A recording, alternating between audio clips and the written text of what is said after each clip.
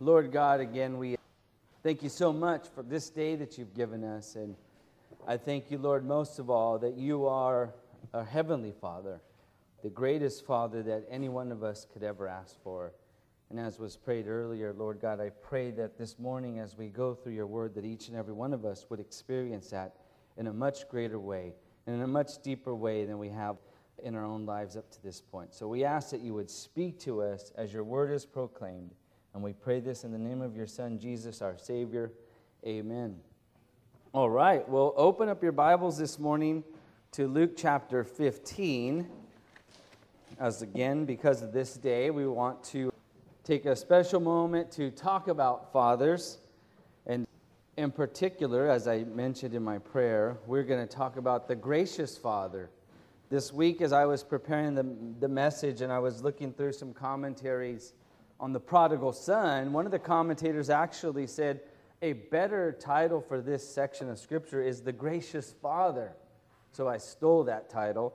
I'm letting you know up front. So I didn't. If you're like, hey, that's a really good title. Our pastor's so awesome. He's got good. No, I stole that. I stole that from somebody. And so I thought, you know what better Father to look at on Father than our Heavenly Father. So we're going to look at that this morning. We're going to look at verses 11 through 20. But before we do that, what I'd really like to do is kind of give you some context of what's going on in this parable. And I'm sure most of us are familiar with the prodigal son.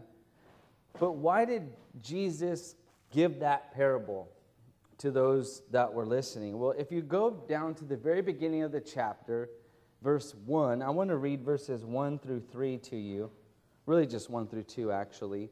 So just in Luke chapter 15, just to give you again some context. So Jesus hears, Luke records this. Now all the tax collectors and sinners were coming near him to listen to him. So that's, right now, Jesus is speaking to tax collectors and sinners, but that's not the only group that's there. Look at the next group that comes up in verse 2. Both the Pharisees and the scribes began to grumble, saying, "This man receives sinners and eats with them." And then verse 3 tells us, and so he told them this parable. And he actually tells 3 parables in this chapter, and we're going to look at the third one. So what's going on here is, so Jesus is there, sitting or standing, wherever he's at, and tax collectors and sinners, if you notice this, come to him. Right? He didn't go to them, they came to him. They came near to hear him. And the Pharisees and scribes, who were the religious leaders of the day, were criticizing him for, like, why is he hanging out with tax collectors and sinners? But note again, they came to him. It wasn't that, hey, Jesus went out there to hang out with them just to have a good time. No, they came to him. Why? Because they wanted to listen to them. And so the Pharisees were very critical of Jesus on why would he hang out with such people. So again, Jesus tells them a series of 3 parables describing God's gracious love for outcasts and sinners. And so in the third one in particular, because that's the one that we're going to look at, he focuses on the Father's gracious love for the repentant sinner, the person who realizes and confesses their sinfulness before the Lord. And so that's the context that we look at verse 11. So let's go there now. And we're going to read through this, and I'm going to make some points of just some application for yourself along the way. And then at the end, come back and give you some more application with points that will come up. So in the meantime, you'll have to write these down yourself when the Lord speaks to you through the text. So let's start in verse 11. So again, this is the third parable that Jesus is trying to show the tax collectors and Pharisees how gracious God is. And so starting in verse 11, it says this, "And he said, a man had 2 sons. The younger of them said to his father, 'Father, give me the share of the estate that falls to me.' So he divided his wealth between them." So right away, we see that there are 2 sons, and one of the sons wants his inheritance actually before his father passes away. He wants to have it now. He doesn't want to wait till later, and it wasn't that uncommon for that to happen, right? So the son wants his independence. It might seem a little early, but, think about it. Sometimes as children, we want our independence from our family, right? You're thinking, I'm ready to take care of myself. I know what's best for me. And so maybe that's what was going on with this son here in this story. Again, how many times maybe you thought as a child, and maybe some of you now who are living in the home, I know my children don't think this, but I might have when I was a kid. How many children think, life would be so much better when I'm out on my own, I'm out from under the wings of my parents and my parents' watchful eye, right? I could do all that I want to do. Maybe that's what this young man was saying here. But let me caution you, this was a trick Satan used as well in Genesis chapter 3. You remember one of the first stories of the Bible that we encounter where Satan told Eve this very lie that it's going to be better if you do such and such. Remember, he said to Eve in Genesis chapter 3, verse 4, after God told them not to eat of the fruit from the tree in the middle of the garden, he said, surely you shall not die, for God knows that in that day you eat from it, your eyes will be open, and you will be like God, knowing good from evil. Same thing here with this son. Maybe think, you know what? I know I could do it better. I know I can use this money in a more, profitable way for himself. And the comparison here I want to make, though, for the Christian life is that some people might think, you know what? I want to break from God. Because remember, this is what Jesus is showing the tax collectors and Pharisees. This Father isn't a human Father. It represents our Heavenly Father. And so maybe that comparison is like some people in the church was, I need a break from God sometimes. Sometimes I just want to go out and do my own thing. I want to get out from under these restrictions that the Bible puts on me, the church puts on me, or my parents put on me, or my culture puts on me. And I want to do my own thing. They feel like the Lord is holding them back from enjoying life. They see people in that they know who don't go to church, and it looks like they're living it up and they're having the time of their life. And maybe, again, that's what this young man is going through. He's saying, you know what? Why do I have to wait for my father to die to get this inheritance? I could do so much more now with what I have. And so maybe for those of you who are feeling this right now, or maybe you might be tempted with this thought later on in life, let me tell you in the words of Master Yoda from Star Wars. As I thought of this, you remember what Master Yoda said? He was feeling Anakin was, I think, chopping down the sand people, if you remember, and the first one, which was actually the fourth one, I'm not going to confuse you with that. But anyway, Master Yoda says, pain. Should I do the Yoda voice? He's all, pain, suffering, death I feel. You'll remember that. My kid's like, oh my goodness, Dad. But you'll remember it. That's what parents are saying to their kids. That's what God is saying to you when you want to stray. Pain, suffering, death I feel if you leave your Heavenly Father. That's what's out there. And again, why did this son want to leave? It's one thing to want to leave your parents' home for a legitimate reason. Okay, we all eventually grow up and leave for a legitimate reason. Unfortunately, the reason this son wanted to leave was not a good reason, as we'll see in a few moments. He did not want to take his inheritance and invest it. He did not want to take his money and go start a family. He definitely did not want to do that. So let's see exactly what he wanted to do. Let's look at verse 13. It says, and not many days later, the young son gathered everything together and went on his journey into a distant land. So he's got all his inheritance.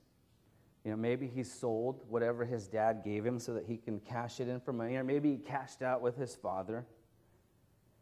And so he journeys to a distant land, and it says, and there he squandered his estate with loose living.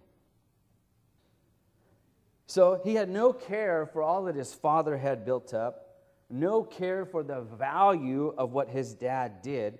He took all that his dad had worked for, probably for a long time, and he squandered it, it says, on loose living.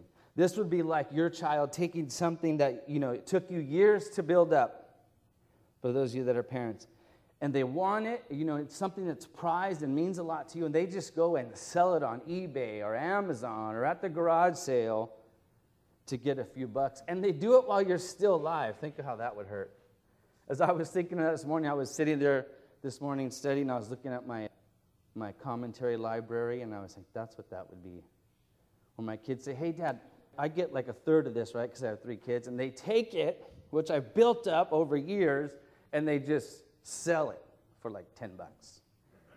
I'd be like, oh, how could you? Now I'm feeling the pain and suffering and the such things like that.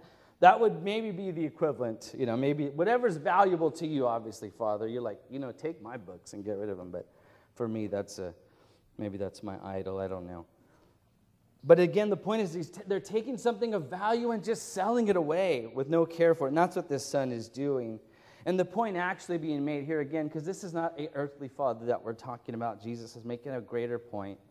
The point being made here is that here is God's created being rebelling against God, taking what God had given to them, and they waste it away. Again, this picture of a son going, I want, God, what you've given me, whether it's my time, my talents, and treasure, and they squander it on themselves with loose living. Again, that's what it says. Look at verses 13 and 14 again, right? He squandered his estate. Now when he had spent everything, a severe famine occurred in the country, and he began to be impoverished. So your Bible translation may say wild living or living recklessly, right? He took that money. Again, this is why I said he didn't want to use it for something wise. He just wasted it on himself. As a matter of fact, if you take a peek at verse 30, his older brother tells you exactly what his brother did with the money. Look at verse 30. He says, when he's telling his dad, and we'll get to this in a moment, the older son's telling his dad, he says, but this son of yours who has devoured your wealth with prostitutes. That's what the son did with the money. He wasted all his money on women, on buying a good time. But he squandered it all away, it says in verse 14. And look what it says. And when a famine occurred in that country, he began to be impoverished. So when hard times came, he had no more money to provide for himself. So what does he do? Verse 14 and 15 tells us. Look at verse 15. He went and hired himself out to one of the citizens of the country, and he sent him into the fields to feed swine. So after he loses all his money, he has nothing to provide himself, no living. He didn't save any money. He wasted it all on just having a good time. It says he became impoverished. He needed something. And so what does he do? He decides to hire himself out in the country that he's in, and he does the job of feeding pigs. Now, it's believed that this was a Jewish culture, and so this is probably, they're saying this parable is showing that this guy was in the lowest place that he could be because pigs were very dirty animals and not looked upon very well by the Jewish culture. So in a sense, he's he's hit Jewish skid row, so to speak. He's working and doing a job that no Jewish person would ever do. And he goes even further than that. Look at verse 16, or I should say he sinks lower than that. So he's sent out into these fields to feed the swine. Look at verse 16. And he would have gladly filled his stomach with the pods that the swine were eating, and no one was giving anything to him. So not only is he down and out, he's actually starving, but he's working, but it would seem that he doesn't even have enough money to buy food, that he's willing to eat what the pigs were eating. So he's hit rock bottom. And again, this is the result, Jesus is trying to show, of a life lived apart from God. Spiritually speaking, people hit rock bottom. Again, they have that pain, suffering, and death, no hope. And so that's the picture Jesus is painting for the Pharisees and scribes on why he's speaking to tax collectors and sinners. They've hit the bottom. They're coming to him because they have a need, and that's exactly what happens now in this story with the prodigal son. Look at verse 17. But when he came to his senses, so finally he's hit rock bottom and he's woken up. He's come to his senses, and look at what he says in verse 17. He says, how many of my father's hired men have more than enough bread? But I am dying here with hunger. He finally realizes that it would be better to go back home, return back to his father than stay out here on his own, living it up. He's not really living it up, is he? He realizes that his father's house was much better. He realizes that the hired men, the people that work for his dad, actually have enough food to eat in comparison to him, who sought his independence, did everything that he wanted to do, and he finds out that there's nothing good out here, leaving my father's house, just, again, pain and suffering. And maybe some of us remember that, like some of us are like, you know what, remember how easy it was when we lived at home? I always tell my little 10-year-old this, you got it so easy. The biggest concern you have is we make you go to bed at a certain time. I mean, all of us would be like, put me to bed early. I would like to do that, right? We're like, it's 9 o'clock, you're going to bed. I'm like, I want to go to bed like 8:30. But he's, that's his biggest concern. As I was going over this, there's a song. I have teenagers, so they kind of keep me in the loop about what's going on in the world. And this might even be an old song now, but there's a group called 21 Pilots. Anybody ever heard of them?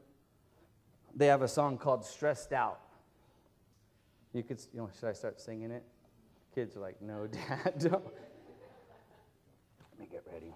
No, I'm just kidding. I'm going to do a dramatic, don't worry. I'm going to do a dramatic reading. But the point in this song is the boys, they're remembering what it was like. They're going through hard times now as adults. They're stressed out, anxiety, the reality of living life as an adult and no longer being under the care of mom and dad. And he's having some nostalgic thoughts, similar to like this guy going, my dad, it's so much better back at Dad's house. So the lyrics of the song go like this. There's a section that says, sometimes a certain smell will take me back to when I was young. I kind of want to start singing it, but I won't, don't worry. So it's a smell. He's getting nostalgic, right? And he says, how come I'm never able to identify where it's coming from? I'd make a candle out of it if I ever found it. Tried to sell it, I would never sell out of it.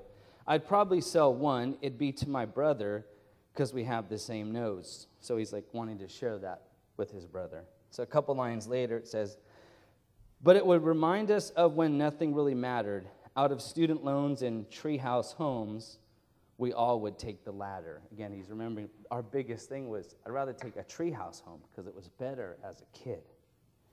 And then he comes to the chorus a few lines later.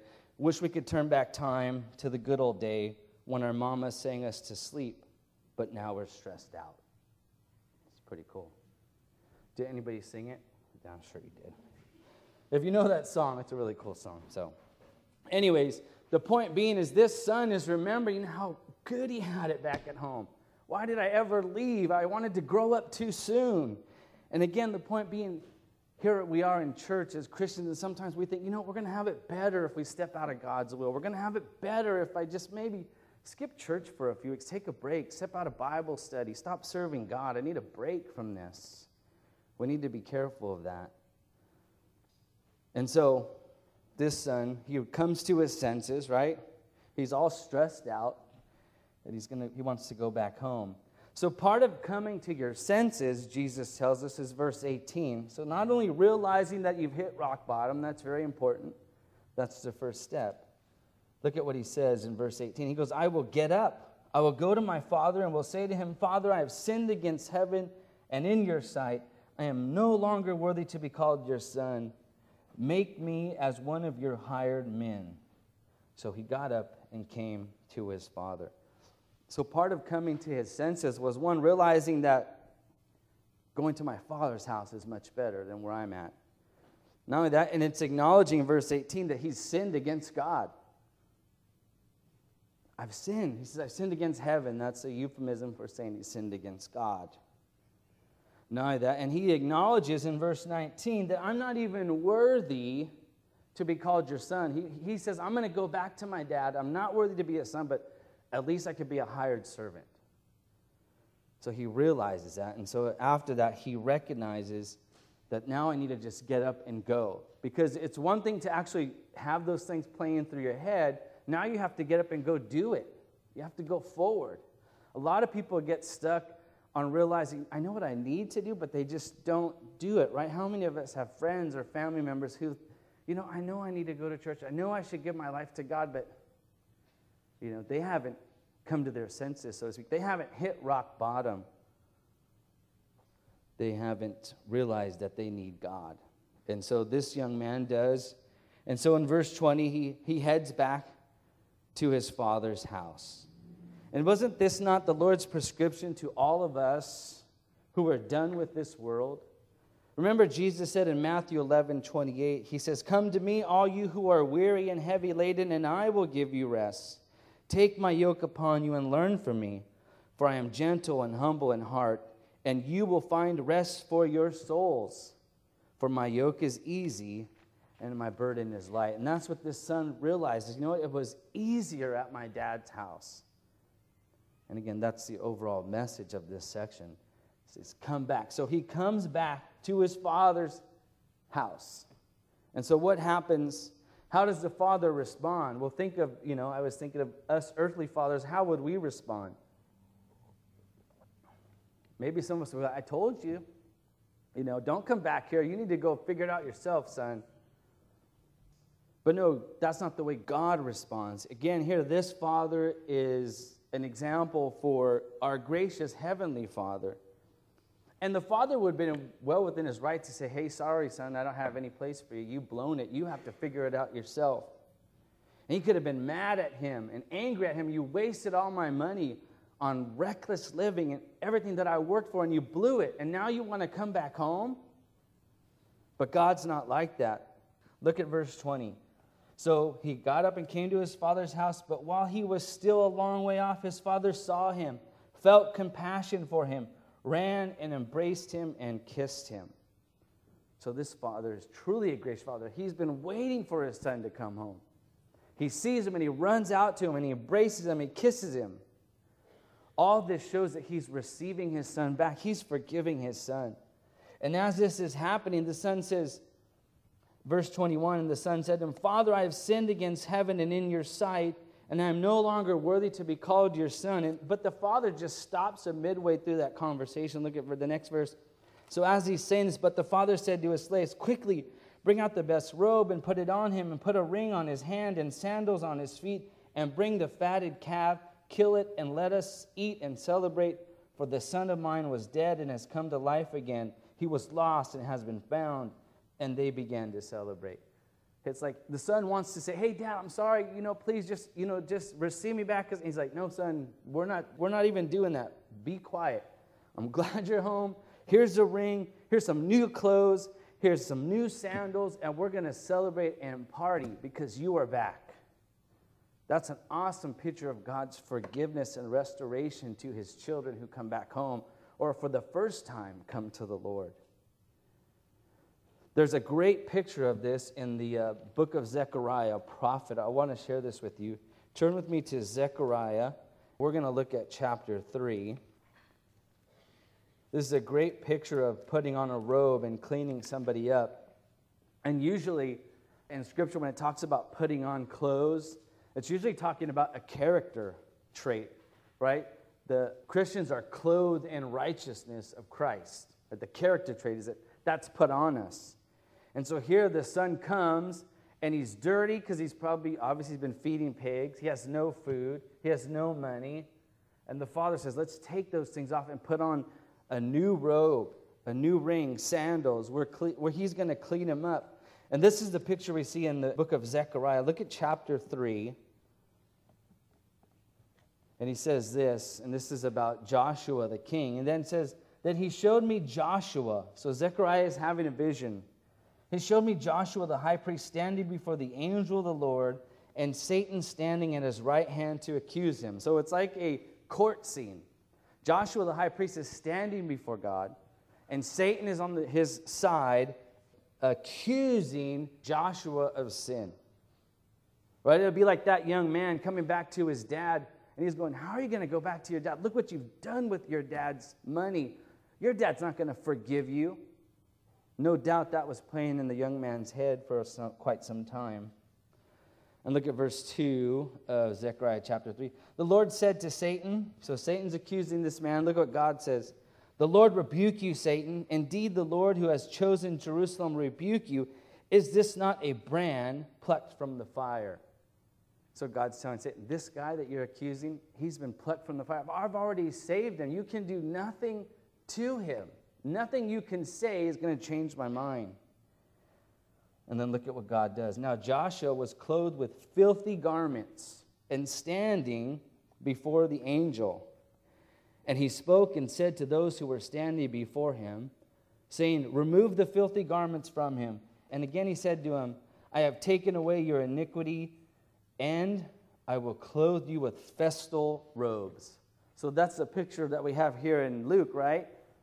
Joshua is standing filthy before God, is being accused, rightly so, and God says, no, this guy has been forgiven, he's mine, and he takes off all the filthy clothes and puts on new clothes, festal robes.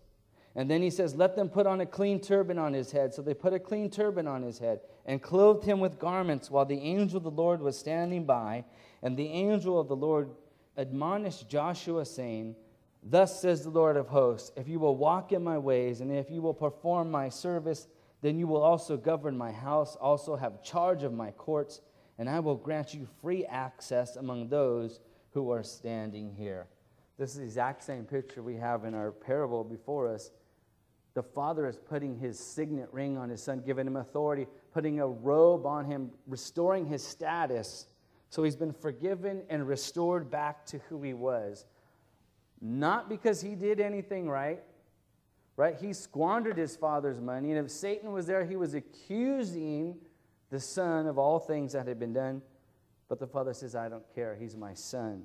He's already been bought and paid for. He's forgiven and restored. And so he says, let's celebrate that. The son who was lost or dead has come back, and he's alive. But there's still one person in this story I want to look at, and that's going to be talked about in verses 25 through 30. There's the other brother. What is he going to say about all this? Now, his older son was in the field, verse 25. And when he came and approached the house, he heard music and dancing. So he's out in the field, he hears a big celebration going on. And he summons one of the servants and began inquiring what these things could be. And the servant said to him, your brother has come, and your father has killed the fattened calf, because he has received him back safe and sound. But, verse 28, he became angry and was not willing to go in, and his father came out and began pleading with him. So the son here, as you can already tell, is a picture of the scribes and Pharisees accusing Jesus of why is he hanging out with tax collectors and sinners. The son here is a picture of somebody questioning the father's graciousness. It's like, I'm not going in there. Look at what he says. Why won't he go in? The dad's out there pleading with them. And this is what I read earlier. Start in verse 29. The older son says, but he answered and said to his father, look, for so many years I have been serving you, and I have never neglected a command of yours.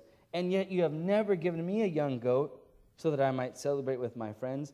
But when this son of yours, he doesn't even call him a brother, but this son of yours came, he who has devoured your wealth with prostitutes, you kill the fatted calf for him. What is the son doing? Again, he's questioning his dad's graciousness. It is the father's prerogative if he wants to forgive the son. But this guy is saying, you know what, you were never gracious to me, and I deserve it, right? I've been good. I'm the good son. I've never done anything wrong, and you don't do it for me. This is a misunderstanding of God's love, and that's what Jesus is trying to prove. You guys, the tax collectors, or the Pharisees and scribes, you guys think God owes you something because you're religious, or you did something good, and these guys don't deserve anything because they're tax collectors and sinners. Again, he's questioning God's graciousness, and he's displaying an attitude of self-righteousness. Like, hey, I've been good all the time. I deserve that. God, and this is what the scribes and Pharisees always, Jesus should be hanging out with us. We're the righteous ones of Israel, not all these other people that he hangs out with or come to hear him. But these guys would never go to hear Jesus. Actually, if they did hear him, they would start questioning him and try to trap him.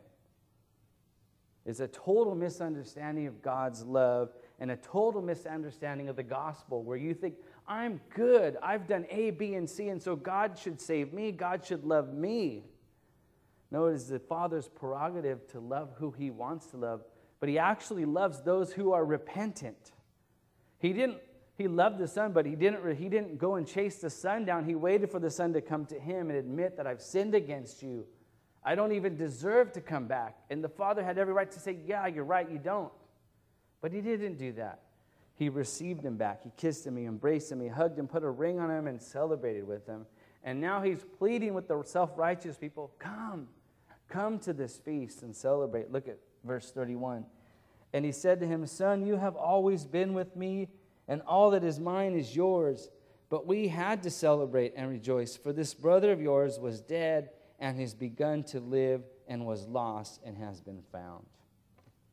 It's like, hey, you need to come too. The self-righteous person needs to, they need to come to the Father's house and celebrate. And we're not told what happened there, but the point being, again, is Jesus was trying to show the Pharisees and scribes the gracious love of God and why he sat with tax collectors and sinners. So what can we learn about our gracious Father from this story?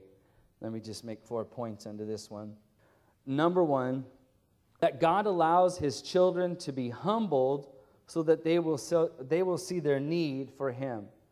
Those of you that have been here for a while and been going through Isaiah, we see this, right? How many times in Isaiah does God allow Israel and Judah to be humbled? You guys want to go out and serve those other gods? You go ahead. And hopefully you wake up. Hopefully you come to your senses. We see that here. The Father says, okay, you want to leave, son? Here's your inheritance. Go out and live it up. And he's hoping that his son will come to his senses and realize it's not that great out there. Again, there's only pain, suffering, and death.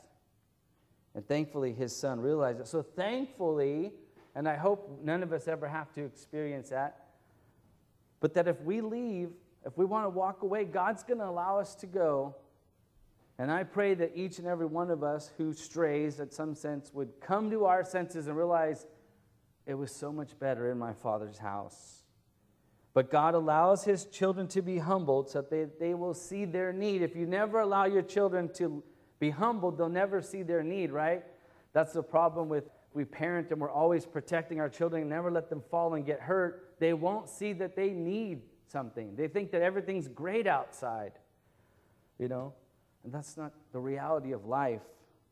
Life is tough, right? Master Yoda warned us of what life was about. So what do we learn about our gracious Father? Number one, he allows his children to be humbled. He allows his children to be humbled. Number two, God lovingly seeks out the repentant sinner. Again, the son in this story is repentant. And God's looking for that, right? The father was looking and he sees his son from afar off and he runs to him. He sees that his son is repentant. Not only that, not only does he seek him out, he receives him. If somebody is repentant and they're sincere about their sin against God, he receives them. Again, the father ran, embraced, hugged, and kissed his son. And again, he had every right to tell that young boy, you're right. You want to come back home, you're going to be a hired servant. You are not going to be my son. You've lost that right. You sold that birthright, so to speak. But he doesn't do that. He receives him. And he, the fourth point, God lovingly restores the repentant sinner. And that should be comforting to each and every one of us, that God will restore us. Even if we fall away and you're out there feeding pigs and you realize, I need to go back home to the Lord, he will receive you and he will restore you to full sonship. You won't be something less than anybody else that has been here and never walked away. You are the same. And what do we learn about ourselves? Let me share some points about this. Some things that we all need to understand. We learn those 4 things about the Lord and maybe even more. But what do we learn about ourselves? Number one, we must see our need for God's grace. Right? We must come to our senses. Each and every person in here at some point is going to, if you're not a believer yet, at some point you're going to need to see your need for God's grace. You can't be like that son that says, I'm a good guy. I don't need God. I've never left God. I don't kill. I don't murder. I don't steal. I'm a good guy. I was raised in a Christian home. I never, did those things that all these other people did. I've been here the whole time. God has to receive me. I'm the good son. No. Each and every person must come to see that they need God, that they're impoverished without God. And part of that means, and that's the second point, is we must recognize that we have sinned against God. Each and every person born in this world has sinned against God. And therefore, we don't deserve to be restored because we've broken God's command. And we need to understand that too. We must understand that we don't deserve God's grace. Again, picture that court scene in Zechariah where you are standing before God, you and me, individually standing before God in our filthy rags, our filthy character. We've all sinned. We're going to sin. You may be sinning right now. I don't know. But we've sinned against God. And Satan could tell God, look at this guy, goes to church, and look what he did yesterday. Look what he's going to do tomorrow. Look what he's doing right now in church. He's not even listening to the pastor speak. This guy deserves hell. And God would be well within his right to say, yeah, he does. And we do. But he says, no, this one is plucked from the fire because he's repentant. And that should be comforting to us. If it's not comforting, you're like, yeah, you know what? If Satan said that, he can say that against me, and I'm doomed. Well, then what do you need to do? Which is the fourth point, is you must draw near to God. You must come to your senses and go, I'm doomed without God because I'm in these filthy robes. I'm in these filthy clothes. James 4, verse 8 and 10 tells us exactly this. It says, draw near to God and he will draw near to you. This is exactly what the son in the parable did. He drew near to God and God ran to him. It says, cleanse your hand, you sinners, and purify your hearts, you double-minded. Be miserable and mourn and weep. Let your laughter be turned into mourning and your joy to gloom. Humble yourself in the presence of the Lord, and he will exalt you. That's true repentance. When you realize, I'm miserable without God. I'm stressed out.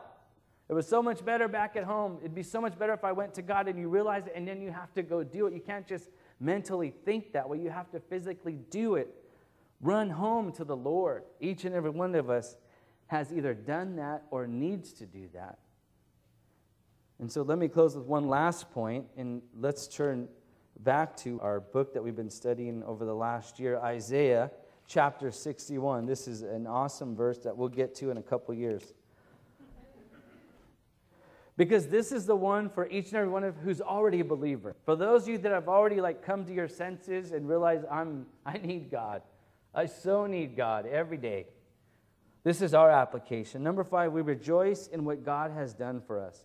And this is another picture of God putting robes on his people. So in Isaiah 61, look at verse 10. It's a great verse. He says, I will rejoice greatly in the Lord.